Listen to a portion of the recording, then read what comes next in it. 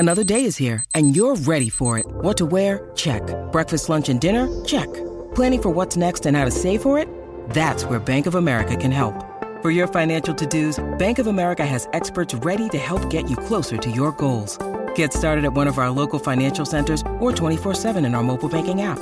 Find a location near you at bankofamerica.com/talktous. What would you like the power to do? Mobile banking requires downloading the app and is only available for select devices. Message and data rates may apply. Bank of America N.A., member FDIC.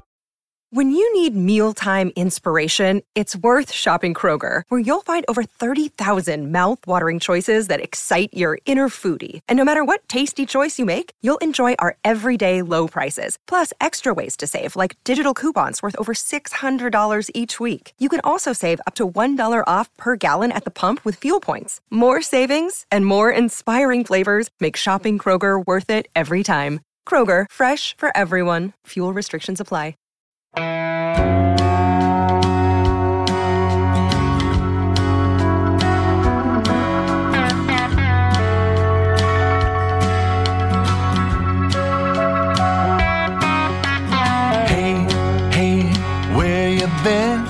Buckeye Talk is about to begin. Hey, hey, hey, come on in.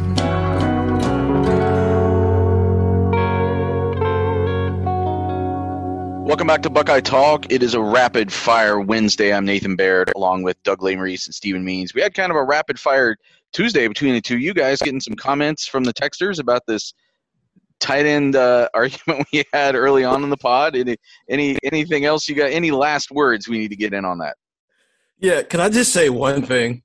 I saw one where somebody was like, Doug, don't yell at Steven. He's a child. And it's like, dude, I'm 27.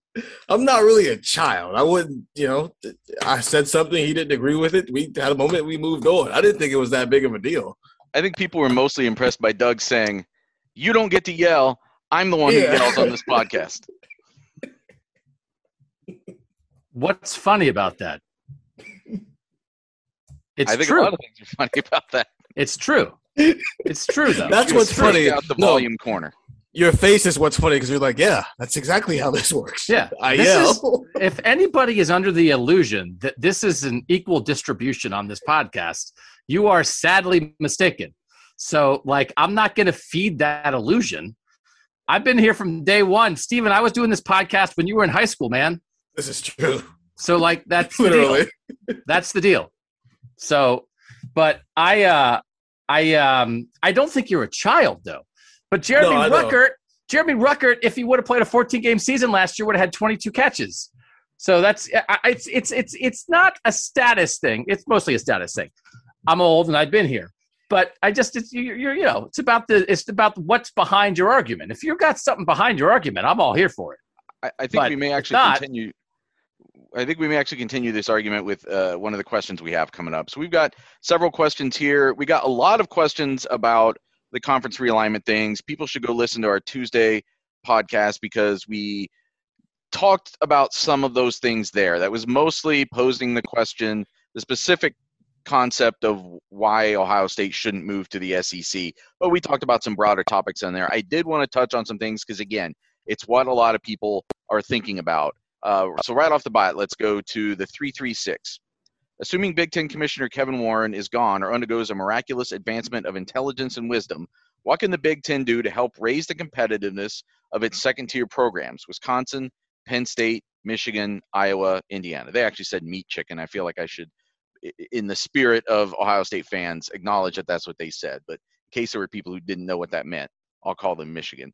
I think this is one of the questions that is sort of has to raise to the forefront right now, because what is the point of potentially expanding for the Big Ten? It would be to grow in football stature and grow financially.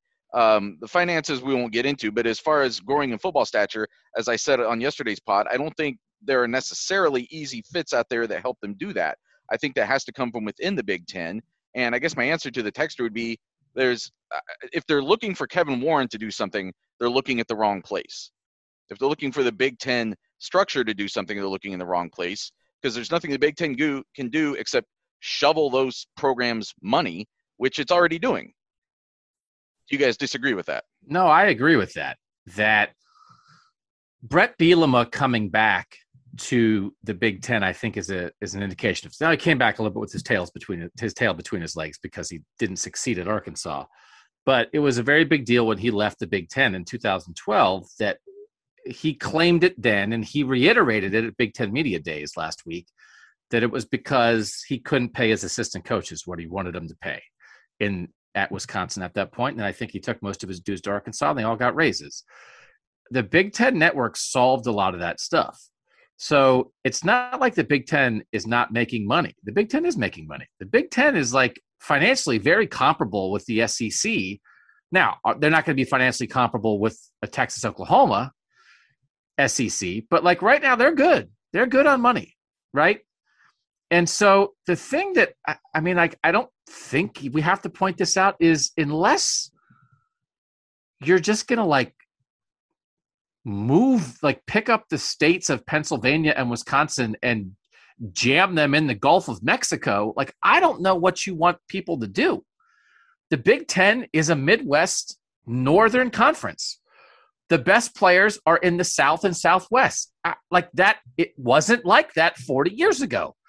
I mean, this has been covered a million times. There used to be a ton of great players in Western Pennsylvania and Ohio, whatever, and there are still good players there, but not as many. Not as many as there are in Texas and Florida and Georgia and Louisiana and California. Like, that's just real. So I think the money is like as good as you could ask for. And the money leads to more money into your football programs, which is facilities, which supposedly allows you to compete in recruiting. We see that with Purdue. We see that with Northwestern. And coaching. The coaching's better. They're overpaying guys.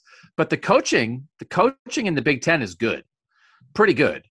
So I don't know that there's anything left. I think to your point, Nathan, like it's on Penn State to be better. What else do you need to be better? And maybe the answer is, well, there's nothing they can do to be better because they're in State College and State College is on a mountaintop in the middle of nowhere. And maybe there's nothing else that Wisconsin can do to be better because like Madison's cool, but like it's not Austin, you know? So like I just most of what's left is fundamental stuff that you can't change. And you've just got to be better within the situation that you have. But I don't know that I can wave a magic wand and make Wisconsin and Penn State and Michigan recruit better. So I don't know. But also, like, you know what would solve? As much as like they do a better coaching, you know, if Matt Campbell was a coach at Michigan, that might solve it, right? Like if yes, Mike Tomlin left the Steelers and took over for James Franklin, who's been good but hasn't gotten him over the top, maybe that would solve it, right? So but I don't know. That's not on the commish because I think Jim Delaney, for as much as he was criticized over times, like set up the Big Ten to sort of be the best of what they can be, and then the rest is on the schools.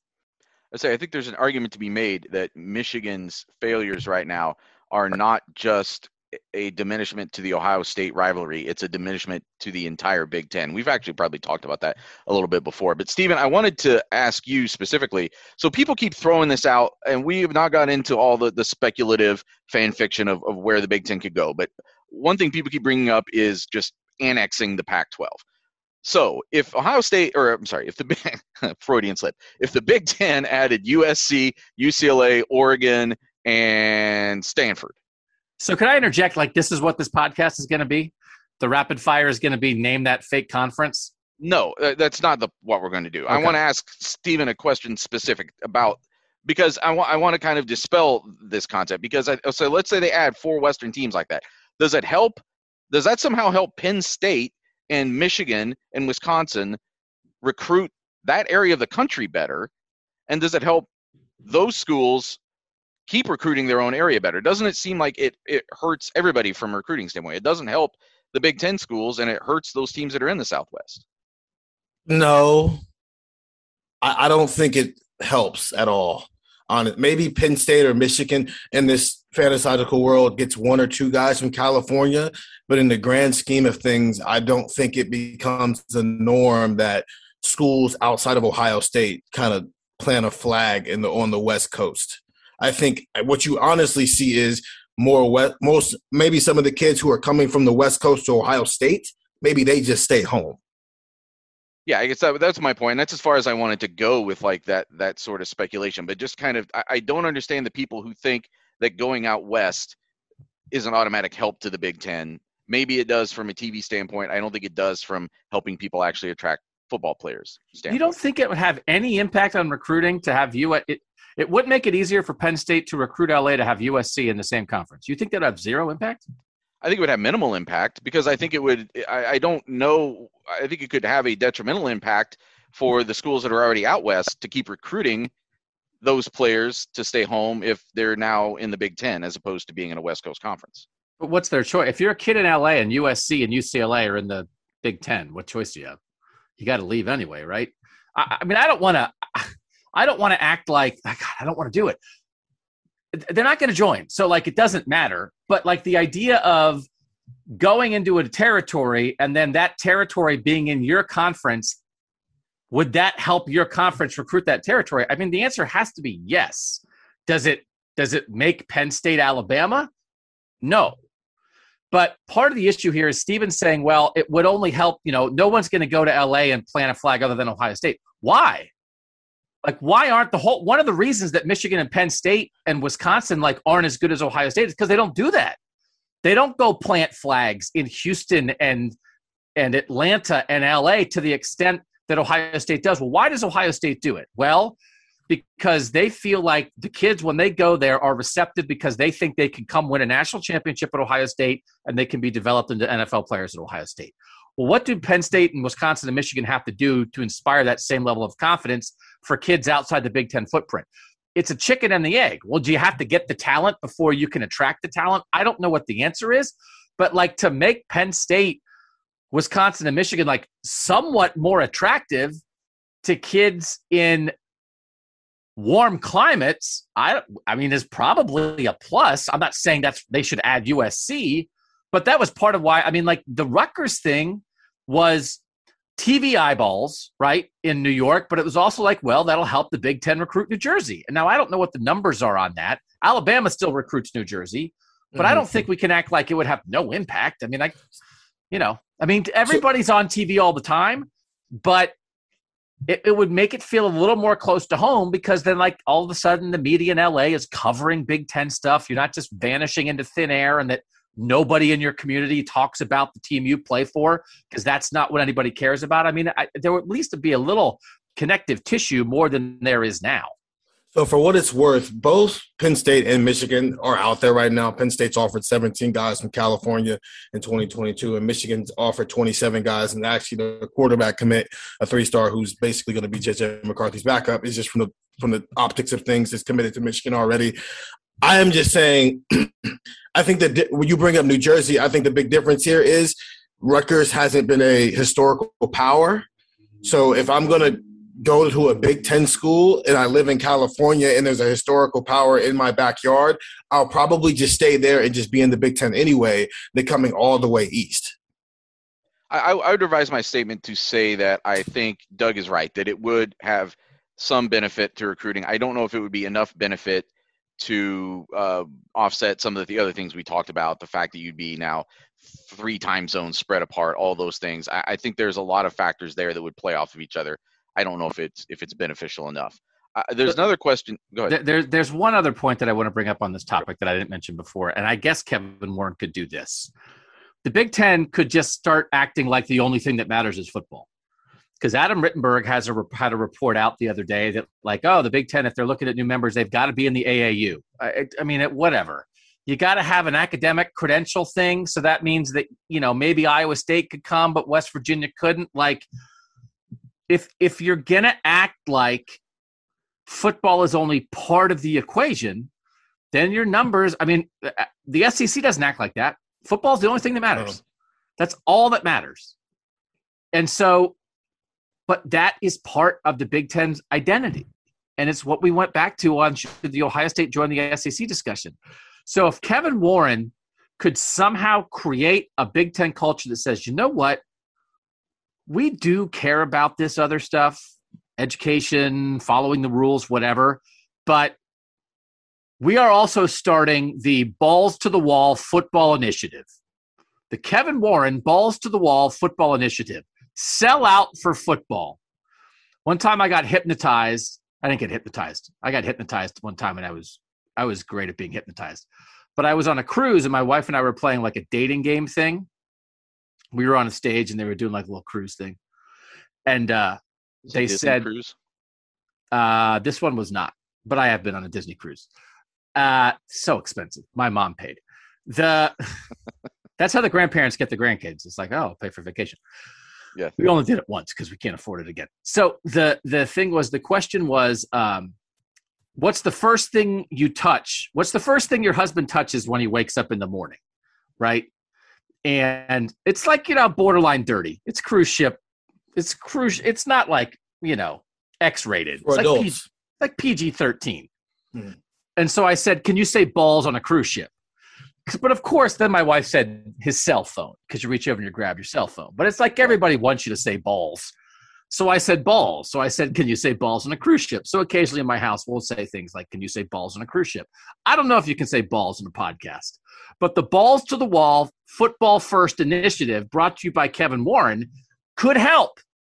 It doesn't mean, it would mean it. It'd be like you'd be threading the needle on. It doesn't mean we don't value education, but it actually would mean that. It would mean that football is all that matters.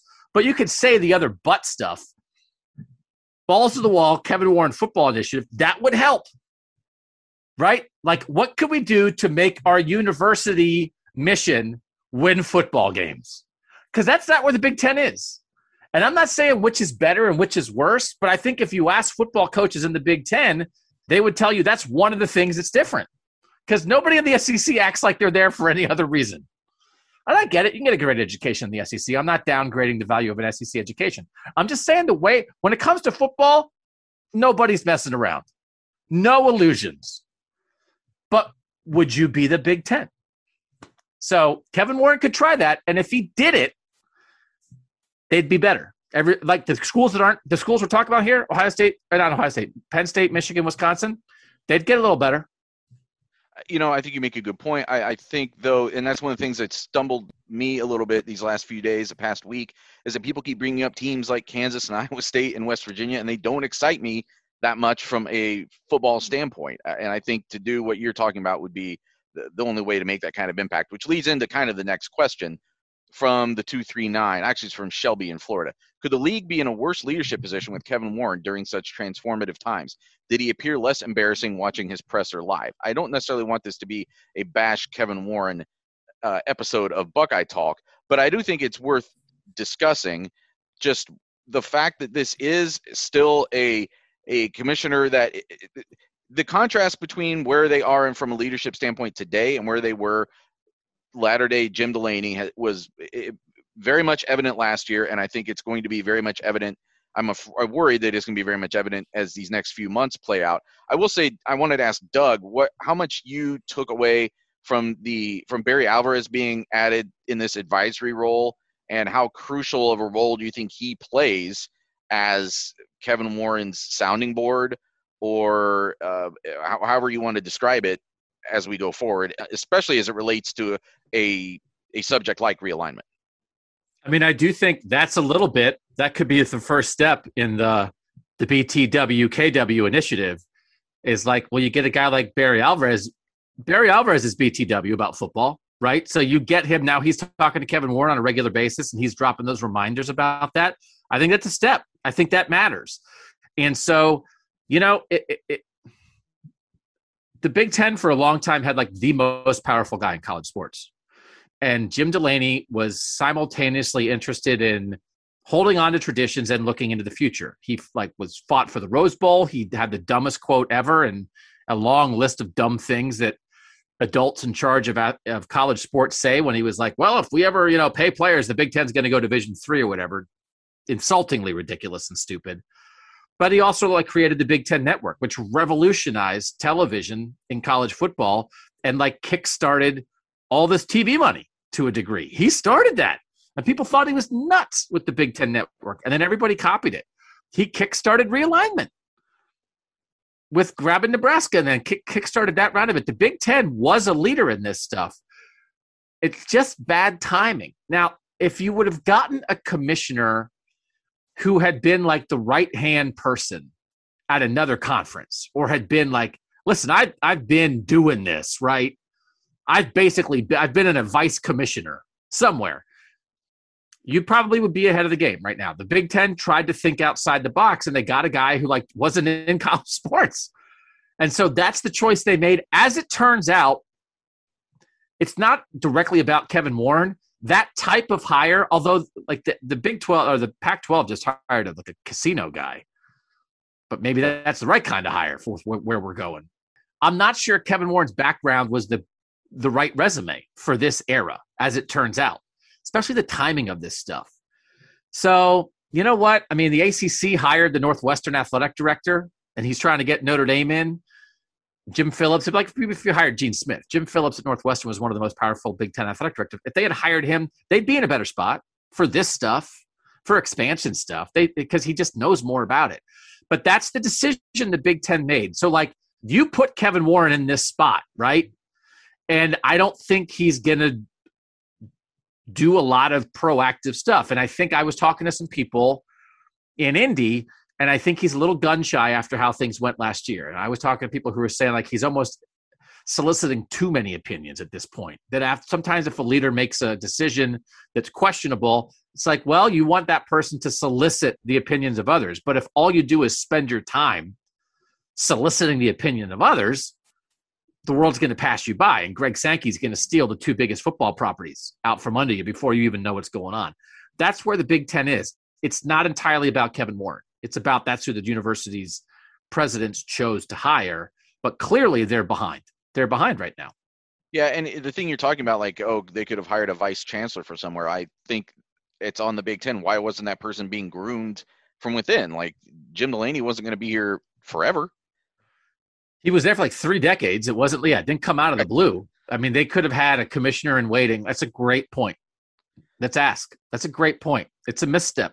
And I don't know Jim Delaney really at all. I don't know if he would have been not the kind of person to do that, but it's a great point. Stephen, I know this probably doesn't come up in the kind of conversations you have when you're out reporting on recruiting and stuff, but I'm just curious what sort of vibe you get as to how tenuous things could be for the Big Ten as far as that what we're talking about, that concept of them being out of touch or getting left behind by the rest of college football, because now they're obviously have been so traditionally in such a position of strength, which is why both Texas, Oklahoma, and the SEC see some value, I think, in merging, is to counteract what the Big Ten is to some extent. Yeah, recruits don't care that much. Ohio, can you develop me into an NFL player? Can you help me with an IL? Can you develop me as a human being off the field, and my parents feel comfortable around you? It's that simple. I don't if I were to ask, even if when I was asking some of those questions last year about the season being canceled and how the Big Ten handled some things, some were yeah, man, it sucks. But no one was ever see, this is why I would never go to Ohio State because the Big Ten did this, that, and the third. Let's talk about some actual football right now instead of figurative football from the 304. Outside of Michigan, what Big Ten game are you most looking forward to this upcoming season? For me, I'm still reading their question. For me, it's Purdue. Revenge game from 2018, and under the last 2 clashes, we've really struggled with those guys. Who did you guys pick as the Big Ten game you're most looking forward to this upcoming season? Stephen? Indiana, because I want to see if that's real or not. And especially with it being, in Bloomington this year, I want to know when you test a team the way Indiana did in the second half, even though they were down, 35-7. I want to see if it's real, and they'll have played enough games to that point on both sides to know that coming into that, whether that was real last year or that just benefited from everybody sucking because we were in a pandemic. Yeah, Indiana is really dining out right now on what it did last year. It's really had a nice recruiting surge, at least by Indiana standards. I think they're up to 7 4-stars in this class or something like that, which, again, you look around the Big Ten and 4-stars aren't necessarily a given. And especially in Indiana, they're not necessarily a given. So they're making a good push. Doug, which game did you pick? I think I might pick the fact that the opener is a Big Ten game. I might pick just whoever the opponent is for that game because I want to see what the quarterback for Ohio State looks like. And so I'm super, super, super interested in that. The fact that Minnesota is one of the most experienced teams in the country and that it's at Minnesota on a Thursday night, I think adds to that. So my interest level in that game is high compared to a lot of other games they could open with. And then it's Penn State, because that's still the team. They have some interesting pieces on defense. They have some interesting guys in their secondary. Their linebackers are good. Like, I wonder if they can give them a game. And I just don't believe in Indiana as much. So I'm going to assume that the Indiana game is not going to live up to what we think it might. And I would be, intrigued to be proved otherwise that, yeah, that's a barn burner in Bloomington. But I'd say Minnesota and Penn State.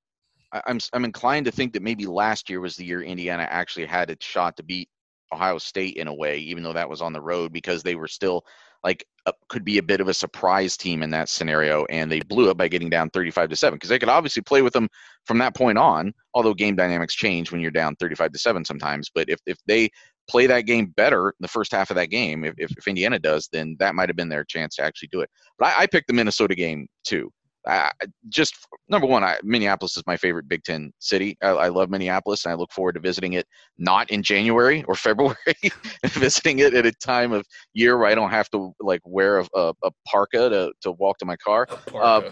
But also, it's just like everything Doug is saying. Like, I feel like this opener will teach us more about what Ohio State is than a lot of openers, I think. And the more you look at Minnesota, I don't think you have to even squint that much to see it being a team that could give them some issues. I think Minnesota might be a sieve defensively is the one caveat I'll throw into that. But from a offensive standpoint, they're going to have a big veteran offensive line, a really good running back, a veteran quarterback. I think they can move the ball. So that'll be an interesting test for this defense. So Minnesota was my number one, and Penn State was my number two. To use Steven's phrase, that's the one that I want to see if it's for real. Was last year just a weird drop-off, and could they bounce back and be a real contender this year? We, just to pump up the other podcast briefly, on the college football playoff show, each week we talk about a team of whether we should let them into the playoff discussion as a serious contender. And this week we did Iowa State. And Iowa State, their whole team is guys who were recruited 10 years ago. It is unbelievable how old Iowa State is. And I think Minnesota is a junior, a JV version of that. And it's just one of those things when you have a good coach and a lot of veteran players, it's interesting. It's can you get over the top? And I think you need some skill guys to get you over the top. And I think Iowa State has some of those guys. Muhammad Ibrahim is a pretty good running back. Tanner Morgan's been around for a long time. They've got a lot of veteran guys otherwise. And I think PJ Fleck is pretty good. So, that's enough, right? That's enough to get your attention. And it's going to be one of those things. I do think it will play in Ohio State's favor. We'll have to see. I mean, Minnesota, if they can't start 0-5 and have people respect that Ohio State win, I think Minnesota might be interesting enough that if Ohio State blows their doors off on a Thursday night on the road, we'll be on alert, right? It'll be okay, yeah, no, the quarterback's ready. The other 10 guys on this offense are practically all-American candidates across the board. The secondary's fine. Zach Harrison and Tyreek Smith are getting after it, and these guys might win the national title. If they take it to Minnesota, I think Minnesota's good enough that would mean something. And I think they might be able to blow their doors off without much help from the quarterback, frankly, because I think Ohio State could go out and run for 400 yards or whatever with that kind of line and what they have. From the 330 before we go to break, I tried to avoid buying Girl Scout cookies last week. This is Joe in Charlotte, which is going to be an important part of this question. But the 10-year-old con artist saw my hat and let out an OH, so I was forced to buy 3 boxes. Question, is being tricked into buying Girl Scout cookies really a bad thing? I think this is a moment where we can discuss our favorite Girl Scout cookies. But I also wanted to point out, this is Joe in Charlotte. So a 10-year-old girl, I assume, in Charlotte saw his hat and knew by saying OH, she'd be able to get him to buy this. That might be my favorite 10-year-old girl in the country to use that, to have that kind of, what's the word I'm looking for? That kind of savvy, that kind of business savvy. Yeah. I bet that girl sounds like a killer. I bet she went to the next house and was like, oh, it's a red cursive A. Roll Tide. And she just sold another 3. She's just next hat is an orange paw. She's like, you know who I like? Some people say that guy's a weasel, but I like Dabo Swinney. I'd let my kid play for him. And she just goes down the block, dominates. Steven, do you even still eat Girl Scout cookies, and do you have a favorite flavor? I don't think I've had a Girl Scout cookie in 10 years, but also I don't live in areas where there are people knocking on my door trying to sell Girl Scout cookies. But when I did eat Girl Scout cookies, it was Dositos and then the lemonades. Anything that's a lemon cookie or it has peanut butter in it, I love. So I'm here for both. Yes. Chocolate overrated, here for peanut butter and lemon. Mm-hmm. I am a huge Thin Mints fan, and I like to use them to we'll make our homemade ice cream and then like smash up Thin Mints in them and make like a Thin Mints ice cream. It's pretty great. So we should track the number of podcasts where you mentioned making ice cream. Yeah, that's a thing now. You live in a farmhouse in the 20s. I do. We don't churn our own butter. I was going to say that. Are you churning butter down there? No, it's an automated process. It's actually really simple. You guys would probably get a kick out of it. That is both a commercial for Girl Scout cookies and our Cuisinart ice cream maker or whatever company it is. And we're going to listen to some more commercials here at the break. We'll be right back on Buckeye Talk.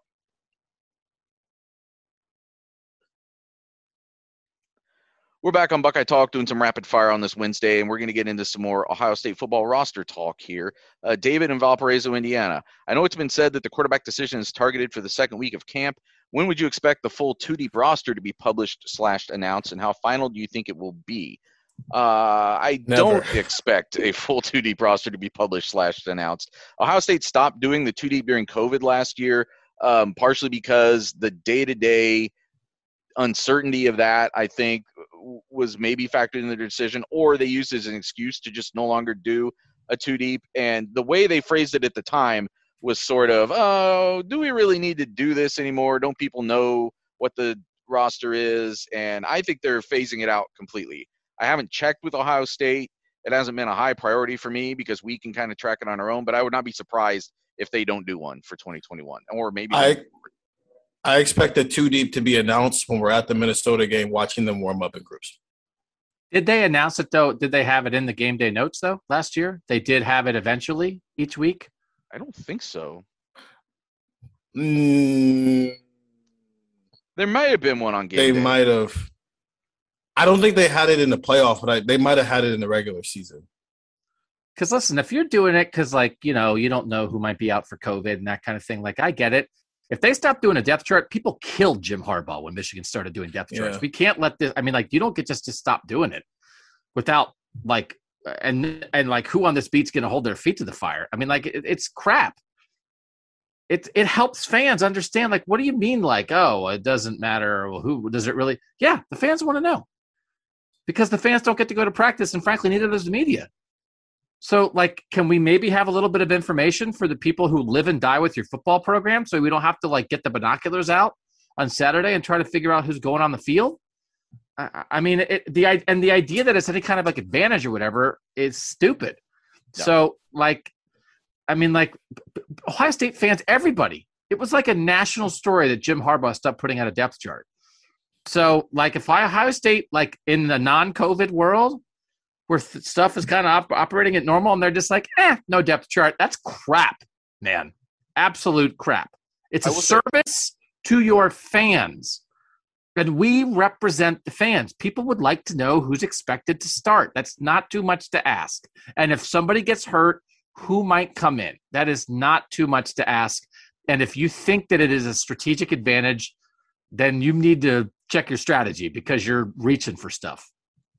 Yeah, because the opposing team is not going by what they see on a piece of paper. They're going by what they've seen in all the scouting that they've done. I do think that Jim Harbaugh gets slammed for that decision because when you're not winning and then you try to do something like that, people are like, wait, so that's what's keeping you from winning, that you publish a depth chart each week, which, again, as we just said, has minimal impact on, if any, on how a team prepares to play you. If you're Ohio State and you're winning, I think you get more leeway from the public to do that. I think you do. I'm not saying they should. I'm just saying they will. It's because everybody's afraid of to criticize Ohio State. That's all it is. It's not. It's easy to pile on Michigan. It's Harbaugh is a ding dong. Harbaugh does all kinds of crazy stuff. So that was just next in the line of crazy stuff. Ohio State should put out a depth chart. And I would like to hear the rational explanation other than we're overly secretive because we're football paranoid. Can we just inform the fans a little bit? I just don't think it's too much to ask, and it's the way we've done it. And if you're going to change something, it's a major change. You need to explain it. Man. I hope we don't let it slide.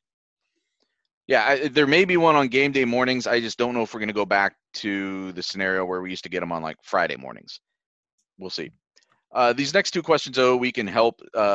Next several questions, we can help our listeners with the depth chart a little bit based on what we know right now. This is from Q in Atlanta. There seems to be a lot of uncertainty at linebacker between spring practices, the intel you got from media day, and everything else. Who should we expect to be the starting three linebackers? Bullet included, of course. And there was also a question from the 650. Hey, Buckeye Talk, how do you foresee Dallas Gant, Court Williams, and Cody Simon working into the defensive rotation? Also, Kerry Combs seems to really like Ronnie Hickman. It makes me think that the defense might be more of a 14, 15-man situational rotation than 11 starters. Let's do the first question first, about the three linebackers who we expect to start. And I don't think, my opinion of this hasn't changed based on anything we saw this spring. I would still expect it to be Taraja Mitchell, Dallas Gant, and Craig Young. I think that's what I predicted back when we did that. Anything that has changed your guys' opinions so far? No, I'm still Taraja Mitchell, Cody Simon, Craig Young as the bullet. And it's just two linebackers on the field. There'll be times when they need a third linebacker, like a third true linebacker. I'll be curious to see sort of how that shakes out. The fact that they said whatever the Court Williams thing is, it feels like Court Williams might work his way into something. Then the fact that Dallas Gant is going to be back in August and is fine after not being there in spring, at least opens up that competition. I mean, we don't know. I don't think they know. I mean, I think if you ask them, it's like, well, we're pretty sure Taraja Mitchell's going to start, and we're pretty sure this Young Hickman thing at the bullet, right, when we're playing the bullet, and then maybe I don't know if Court Williams is going to work in more there, however they say safety. I don't think they know. So I think that's one of the big battles of August is Dallas Gant versus Cody Simon. And I think Dallas Gant being out for the spring cracked the door for the younger guy, who, by the way, is a top 100 recruit that probably doesn't get talked enough as a top. This guy's a big recruit. Yeah. So the fact that it wouldn't even be like him stealing a job. It's like, oh, the guy who was the number 70-something player in the country is starting for Ohio State. It's like, okay, well, that makes sense. So I think that's one of the main battles of August. This idea of the 14, 15-man situation rotation, we've already talked about that, I think, pretty extensively, and I could definitely see something like that happening, especially as it relates to the Mike linebacker. Could Gant and Simon both play there? We've definitely talked about it in terms of bullet. Do you play Young and Hickman? And like you say, we don't know exactly what's going on with Williams, although they keep talking about him as a safety. Even last week when Ryan Day was asked safety or bullet, he emphasized safety for Court Williams, so we'll see exactly what's going on with that. There's obviously some changeable language when it comes to strong safety and slot corner. So I think there's a lot that could be in the mix there, especially early on. I think we might see guys getting moved around a little bit, or at least some additional guys getting in to see what's going on there. Yeah, I thought they were maybe 14, 15 last year. You saw it with the secondary more than the linebacker since they had four veteran guys. But the idea of that first game, Marcus Williamson was the slot corner on the first two downs, and then Cam Brown was it on obvious passing downs. I think we might see more of that situation this year where there's people who are in first and second down situations, and then on third down you might see some packages there where maybe if Cody Simon and Taraja Mitchell or Dallas Gant and Taraja Mitchell are they're out there for first and second down, you go Cody Simon and Taraja. You go the other, pairing for third down and whatnot. You see that more in the secondary, everywhere in the back seven, while obviously up front Larry Johnson just does this thing rolling guys. I mean, there's a difference between guys who have a battle in camp to figure out who's going to play. And one guy's going to be the starter, one guy's going to be the backup. I think we're in that situation. I don't know. I always reference, it just worked out so well in 14. It's like senior Curtis Grant, freshman Raekwon McMillan. They basically shared middle linebacker. Dallas Gant, Cody Simon's not that because they're only 2 years apart in class, right? I mean, it's like Dallas Gant's an 18 guy and Cody Simon's a 20 guy. I think it could settle into that. I don't know enough at the moment to know who the best coverage linebackers are. I mean, that's going to be a thing on third down. Yep. If you're in a nickel package, it was always like, well, we knew Tuff Borland was coming off the field on third down. It's going to be like Baron Browning and Pete Werner. It was going to be the year before it was Malik Harrison and either Baron Browning or Pete Werner as the second guy. That's where you get into, would Cody Simon, if he's not a starter on first and second down, be a nickel backer? I don't know. I don't know that. I don't know who the two best coverage guys are. That's like one of the things I'd be curious about. It's like I'm not even sure I have a handle on like, oh, well, this guy's really good against the run, but this guy's really good in space. And this, like, I don't – we just haven't seen enough of Taraji Mitchell and Dallas Scant and Kayvon Pope, I think, I don't have a great handle on, like, what they do well to figure out, you know, whether it's just splitting snaps or whether it's nickel or how they might share something. And that's the important thing to remember. Like they asked, one of our texters asked, between spring practices, we got to see some spring practice, but you don't get to see like essential stuff in spring practice. You don't get to see it repetitively. You don't get to see a lot of competitive drills. So it's difficult to make those sorts of assessments based on the spring. And there are a lot of guys on this defense who we did not get to see ever really playing games, not just last year, but even going back to 2019, guys who are veterans in this program that we're still waiting to really see them play football and start to make some of those evaluations. And even if we had gotten a full practice to watch in the spring, a lot of these linebackers were hurt. Yes, so we wouldn't have learned anything about that. We wouldn't have learned anything about them anyway. So it's the combination of last year was weird. These guys have been blocked since they got here. And then the one chance that maybe we would have been able to see something, they're walking around in crutches or in boots. All right, let's rumble again from the 704. Who will have the most receiving yards and catches out of Julian Fleming, Jeremy Ruckert, Marvin Harrison Jr., and Emeka Egbuka in 2021? Which of those four guys will have the most catches? Which one of those four guys will have the most receiving yards? Wow. That is a really interesting question. That gets a lot into some garbage time stuff with the receivers. It gets into how much they play. You think guys think they'll rotate? Are they really going to – are they going to play three receivers? Are they going to play six? I'll say Egbuka because that leans back into it feels like he'll just be a greater part of a rotation in the slot with Jackson Smith-Njigba than Fleming and Marvin Harrison will be with two All-Americans on the outside. And while I do think Ruckert is a lock for over 20, I mean, I don't know that he'll get to 40. And, like, I think Emeka Egbuka could have, like, 4 catches a game. 3 catches a game. If you told me Emeka Egbuka averaged 3 catches a game this year in a 14-game season, that's 42 catches. That sounds about right to me because I think he'll take meaningful snaps sometimes and he'll get the ball. And then I think he'll get a lot of snaps in the second half of blowouts and be like practically the number one target in that situation. So like I can definitely envision that. So Steven, you were nodding. I didn't mean to take the obvious answer, but I think it's Egbuka. I think it's Egbuka. Garrett and Ben shared a spot. Garrett's freshman 2019. They rotated that spot, and Ben Victor only had 5 more catches than Garrett. Now he had more yards, but that's just what you do with it afterward. But he only had 5 more catches. So because the obvious answer is Emeka Egbuka, because he's probably the closest thing to an actual rotation of the 6 receivers, 3 spot situation. I'm not going to be totally shocked just because of how a game goes if he has more catches than Jackson, even if Jackson has more snaps.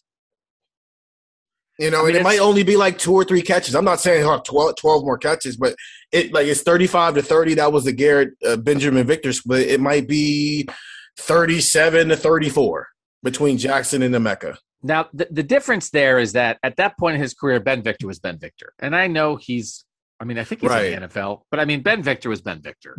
And people think like Jackson Smith-Njigba is like on breakout candidate lists and stuff. Like people are wondering if like Jackson Smith-Njigba is Garrett Wilson. So I think they want to get, it's one of those things, like even the second half of blowouts, maybe Jackson Smith, maybe it'll be in the second half, like Marvin Harrison Jr. I'm going to constantly call him Marvin Harrison Jr. I've done it 30 times. MHJ is going to be maybe on the field with Julian Fleming because like they'll take out Olave and Wilson, right? But maybe they want Jackson Smith-Njigba to get more run because like he's new and he might be their leading receiver in a year, and so maybe Egbuka would actually play less. I don't know. I think Egbuka will play more in a normal rotation. Maybe he'll play less in a blowout, but I do think they need to get a handle on exactly what JSN is as well, which is it's not a straight line analogy to the Victor situation. Yeah, I think it'll be interesting to see again. Also, is Wilson staying outside? Does that get Igbokwe more sort of like backup reps, even with the first string when Jackson Smith-Njigba comes out of the game? Or is it more likely earlier in games that Garrett still moves inside sometimes, and that gives Fleming or Marvin Harrison Jr. more reps early on? How much do they really throw later in games when it's blowout scenarios, when they've got an offensive line like this and the running backs they have and an ability to just kind of run the game away?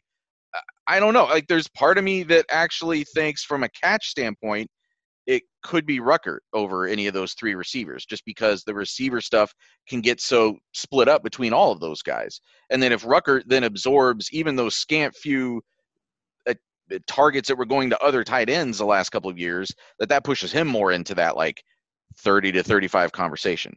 I know we steadily put Julian Fleming as the backup Z behind Chris Olave. Are we sure he won't be the backup X? Or just be the backup outside wide receiver, and if they want to just like throw Garrett in the slot when they don't have Jackson out there, it's just Julian, Garrett, and Chris out there. Because Ryan Day just kind of the question about Julian was asked, but he kind of hyped up Julian a little bit and said he's actually been having a really good summer now that he's healthy. And that is still another guy who was the number one wide receiver in his class. Yeah, I mean, I don't think – I would not expect Julian Fleming to like take Marvin Harrison Jr. snaps away. Like, they usually have those guys stick at X or Z and they pick one and that's where you play. And then when you're a veteran guy like Terry McLaurin and they need you, you can move around a little bit. But I think there'll be fairly defined roles that he'll be in one of the outside spots and MHJ will be at the other, and that's how that rotation will work. I think that makes a lot of sense just from a game prep standpoint, right? Like, why have a guy working out at different positions during the week? Now, maybe if there were a long-term injury, you would adjust and have somebody play a different position the following week if you're going to set something up. But as far as just like game to game, I think that makes more sense to have one guy be the backup at X, one guy be the backup. I mean, it's what they do. Yeah. I mean, it's how they've done it. It would be a change if they went away from that. Is there any change? Do you guys think it's like that Ruckert could lead in receptions out of this group? For sure. Definitely. Sure. I think I'm probably going to land, like, if Ruckert in a 14-game season, if Ruckert has 3 a game, that's 42. I was thinking more like 2.5. That seems high. I think I would land with Ruckert between 30 and 40. Yeah. So, and that feels like right where like Igbokwe could be. I mean, even the comparison that you were doing, Steven, it was like you said, like, Victor had 35 and Wilson had 30. It's like it's right in this range. So I think it's possible that Igbokwe and Ruckert will both be between 30 and 40. And I still just feel like, until proven otherwise, the slot is just a pretty primary part, I think, of this offense. And that there's the guys that you have to target because of who they are, but the slot just gets balls. Right? I mean, like, again, we saw Paris Campbell and KJ Hill went nuts in the slot here. And so I don't think it's to that extent, but I just think you have to account for those are the guys who are going to be playing that position. And this offense just works in a way that gets those guys targets. So you've got to assume that Jackson Smith-Njigba and Emeka Igbokwe, if they're the two main slot guys, are going to combine for like a pretty good amount of targets, even in a world where Chris Olave and Garrett Wilson might be the two best receivers in the country. Like different than last year, and that last year they ignored Jameson Williams, but that's because Wilson was one of the two players you wanted to target, and he was also playing the position that this offense favors. So I do think that's what I'm sort of meaning by that I don't think we will see as big of a gap as we did a year ago when it felt like they only had two receivers on the field 75% of the time. Well, also having two veteran tight ends, so you played a lot more 12 personnel. So if you just wanted to have two outside receivers, you could easily just do that. One more sort of fanciful roster question before we go to break. This is from the 210. If you were the Ohio State GM right now, which obviously doesn't exist really. No, it does. Mark Pantoni's the GM. Yeah, his name is Mark Pantoni. He just can't do trades. Yeah. Well, if you hear the end of this question, exactly, you'll get to what I'm saying. Would you trade either or both Olave or Wilson for Stingley or Ricks from LSU? If LSU called and said they would approve any combination of these trades, what would you do? Can I trade one of them and not say which one of them I trade, but tell you which one of them I want? No.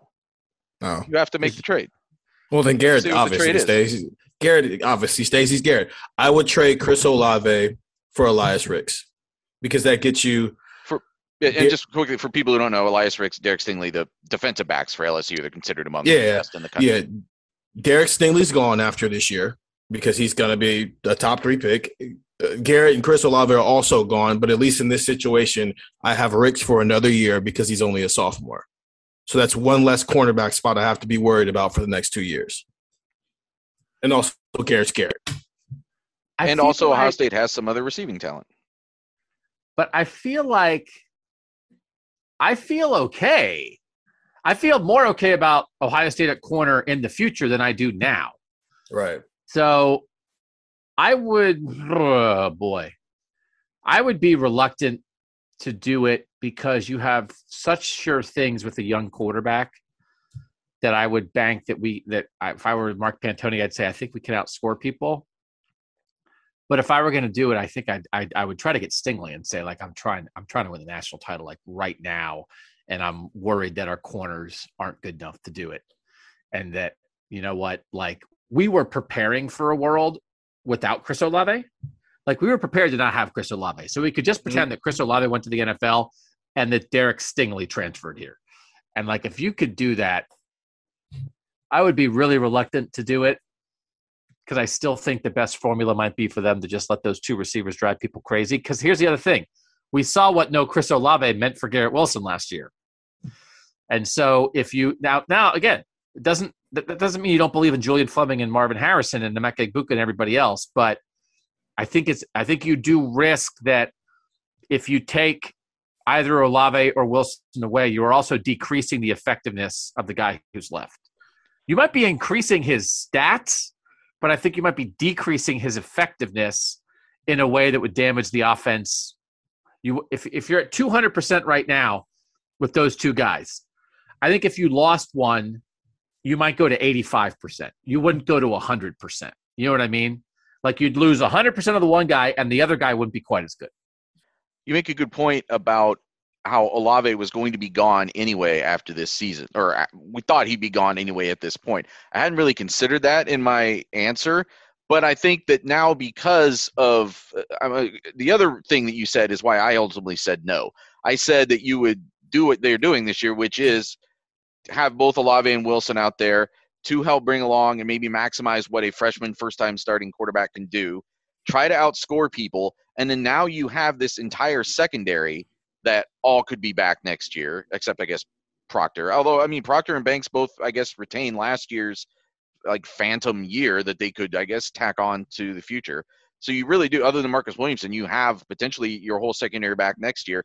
But more to the point, you've got this whole group of young guys who are going to get a lot of reps this year. I think I would rather try to outscore people this year and let that whole secondary sort of organically develop and age and mature and grow, and now maybe next year you have a stronger secondary overall. If you guys had to take one, though, between Ricks and Stingley, you take Stingley? I mean, Stingley's like arguably the best player in college football. I mean, I think every list out there has him as the best defensive player. So if I'm thinking about this year, I'd take Stingley, no doubt about it. If I'm thinking about how you're thinking about it, which is an interesting way to think about it, then it's like, all right, well, would you rather have 2 years of Ricks or 1 year of Stingley? It's like, I don't know. I mean, maybe I would rather have 2 years of Ricks, but if I'm going to give up, but you're not going to have Wilson or Olave after this year, right? Mm-hmm. So if I'm trading, it's like Ohio State's never about the future. Every year you can win the national title. So if I'm giving up Garrett Wilson or Chris Olave, I feel like it has to be because it makes me have a better chance to win the national title this year.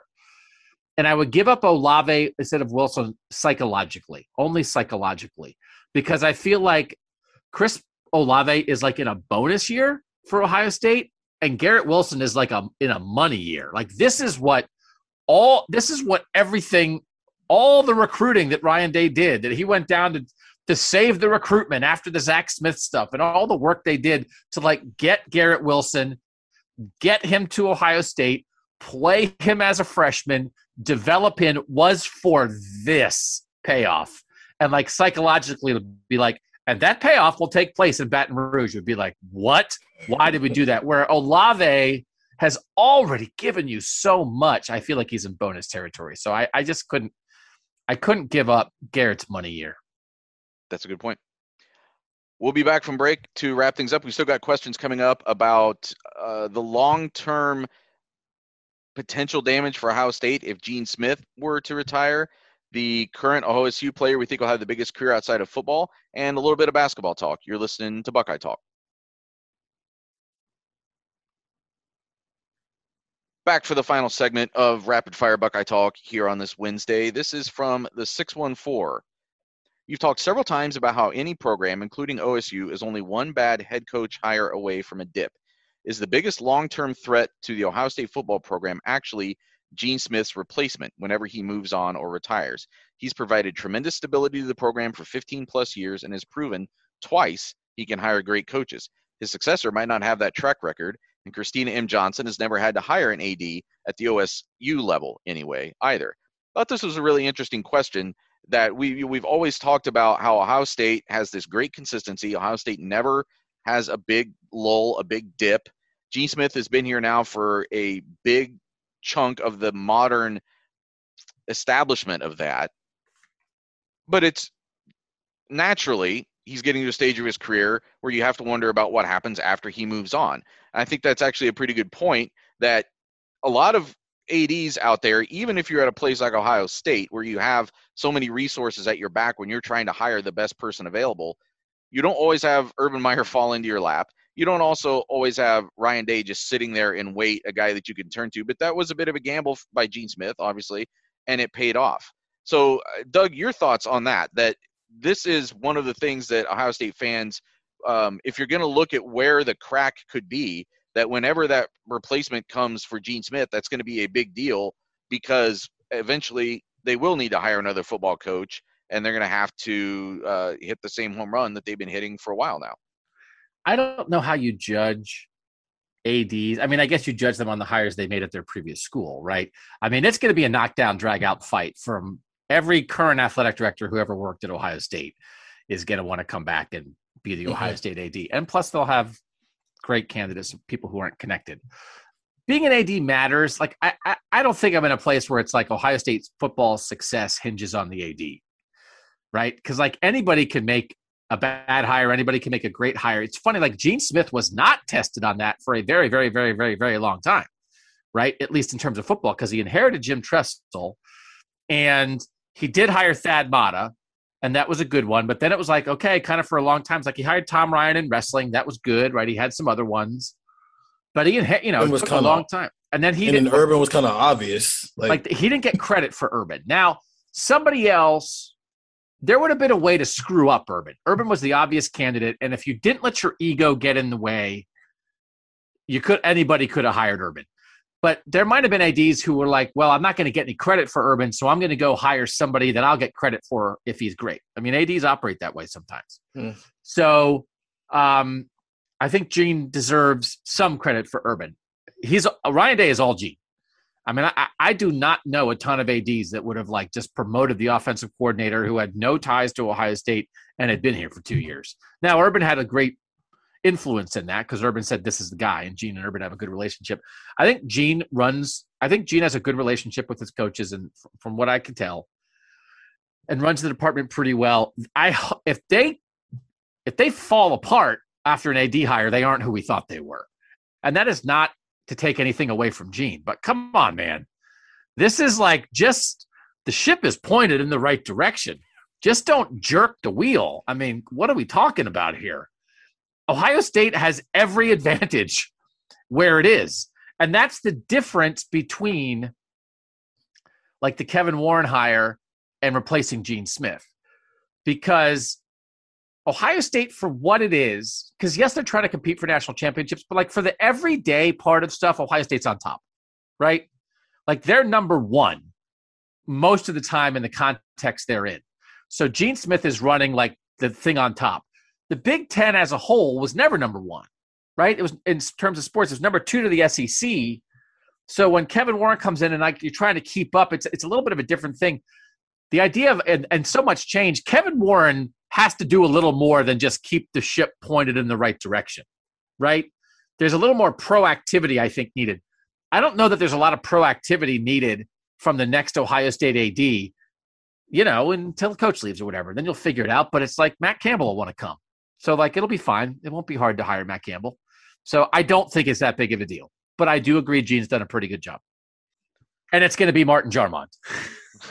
Yeah. Well, that's going to be actually my next point was that we mentioned earlier in this podcast, why didn't the Big Ten maybe do a better job setting up its own succession plan for Jim Delaney? They could have had someone who was kind of his handpicked person, someone he groomed to step in and sort of take that next step and keep it going. And there's probably, if you ask people within the Big Ten, maybe they would say that there are reasons why that doesn't really work, that you have to go get someone with their own relationships and identity, and it's questionable whether they did that. But at Ohio State, you could argue, I think, that Gene Smith has done that in a different way. It's that he brings people in, they learn under him, and then he releases them out into the wild to go to these other schools and okay, you guys go tear it up where you're at, build your relationships and your brand for yourself, stand on your own 2 feet. But you've got this Ohio State foundation, you've got the Gene Smith Foundation, and the combination of those two things will someday make you an attractive candidate for this job. So, Jarmond's one, but there's other candidates out there too that have kind of followed that same plan. So Pat Chun at Washington State, he left Ohio State, went to Florida Atlantic, then went to Washington State. Heather Lyke at Pitt. Those are just 3 of the people. Ben Jay left and went to be the AD at Hawaii, and that didn't work out as well. And I don't think he's an AD anymore, but he does have this group. Diana Sabo is number 2 at the Big Ten right now. So I don't know what Diana wants to do. Ultimately, I don't know if she would rather be a commissioner or if she would rather be an AD, but she'll be a candidate. So, it's what they do here. And they just brought in Jocelyn Gates from BC to replace Diana, who is another person with a really good resume, who will be either an AD herself soon enough in a couple years, or would maybe be the most likely internal candidate if you're looking to promote from within. So, they're going to have a lot of people. And then it's going to be one of those things also. But also, if you just want to hire the Clemson AD, who's been an AD for 15 years, they'd be able to do that. They would be able to hire a ton of current ADs who have no connection, but would be happy to come do. Jim Phillips left Northwestern to be the Clemson. To be the ACC commissioner. If Gene had retired 5 years ago and you were like, hey, Jim Phillips, who's a respected AD at Northwestern, you want to work at Ohio State instead of Northwestern, he would have come. So, they'll have a lot of good candidates. Just like Gene was a great candidate. Gene's from Cleveland, played at Notre Dame, didn't go to Ohio State. He's Ohio born, Ohio raised, but it was just he's the AD at Arizona State, and he's really qualified. So they'll have a lot of candidates. From the 419, which current Ohio State player do you guys think will have the biggest career outside of football? Steven, I'm sure you have some great candidates for this. Yeah, I've got a long list. Harry Miller, Donovan Jackson, Luke Whippler, Cody Simon, Jalen Johnson. He's pretty entertaining. G. Scott will probably be a really good color commentator one day, honestly. He could probably do something more than that, but I just think he'd be really good at breaking down the game. Kyle McCord, CJ Stroud, probably Jack Miller, JTT, if his other career could be, if he could quit playing football right now and go play basketball, which he's not doing for the 100th time. So please, let's stop writing these stories. It's not happening. But yeah, a lot of the offensive linemen, really more than any other position group, which is always interesting how offensive linemen seem to have the most interesting personalities given the positions they play. I picked both Millers. I thought Jack Miller, a guy just from his family connections and how he's grown up. And plus, I feel like he's a guy who's going to get out there on the golf course. He's a good golfer. He can get out there and make some deals and has some of that, maybe just some of that entrepreneurial savvy, like that 10-year-old girl selling Girl Scout cookies. And then also Harry Miller, just because we've already seen him demonstrate the personality he has. And also, I don't know how you define the biggest career outside of football. I guess you're looking for fame or financial success or something, but it seems like a guy whose heart is also in the right place and could probably do some impactful things with either the celebrity that he maintains from football or regardless of that, just going off and doing things to help people. Yeah, I mean, like if I did it of like the guys like Anthony Gonzalez, right? I mean, like that's kind of how I'm thinking. It's like, oh yeah, I played Ohio State football. Now he's a congressman. I think Paris Johnson's in that mix. Mm-hmm. Yeah, I like Paris Johnson has proven to have interests beyond the football field, and I could see him doing something in the media realm or in the charitable realm or something where he and like also it helps like if you're like a super awesome football player. So like Paris Johnson might, I mean, not to put too, but it's like, I mean, Paris Johnson's like in the Pro Football Hall of Fame and then is the next thing. It's like, all right, well, that's a pretty good, I mean, he is an immensely talented football player that we are about to see unleashed. So he's a guy that pops to mind a lot with that. I think he's a thoughtful dude. And from the 614 to close things out, Stephen, this will be a basketball question. If there's time for basketball, based on a Stephen text today, with 8 seniors, they are in a must-win now situation because the following year is a big drop in experience/talent. How much pressure is there in the 2021-22 season for the Buckeyes? I don't know if the 8 seniors is why there's a lot of pressure. There's just pressure because last year they lost in the first round of the NCAA tournament after having a number 2 seed.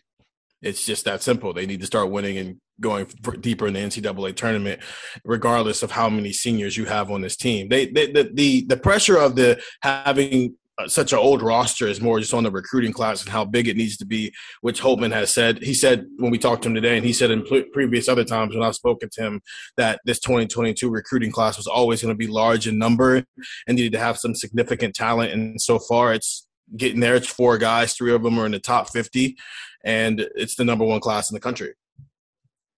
I mean, I don't think college basketball is like centered around old guys. I mean, like it's like, oh, they're old and veteran. That's not what makes you good. Malachi Branham's going to make them good. Yeah. So like, I don't think like tying the fact that they're old. I don't know that it has much to do with, I mean, it's nice to have Kyle Youngs and guys like that, but like, I don't know. Baylor was pretty old last year. I think they had like 4 or 5 seniors. But yeah, you're right. You still need the NBA guy who can get you over the top. So it's a mixture of young, really good talent, which is what Malachi is, but then also some veterans who you have experience. When you have that combination, it's typically when you have a Final Four team. Yeah.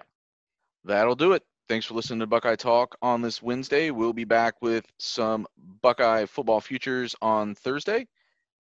That'll be me and Steven tearing things down. I think we're going to talk a little bit about the Ohio State-Alabama comparison. We got a lot of actually recruiting questions today. So if you asked a recruiting question, you didn't hear it today, it might show up on Thursday's podcast. So thanks for joining us. For Doug Lesmerises and Steven Means, I'm Nathan Baird, and that was Buckeye Talk.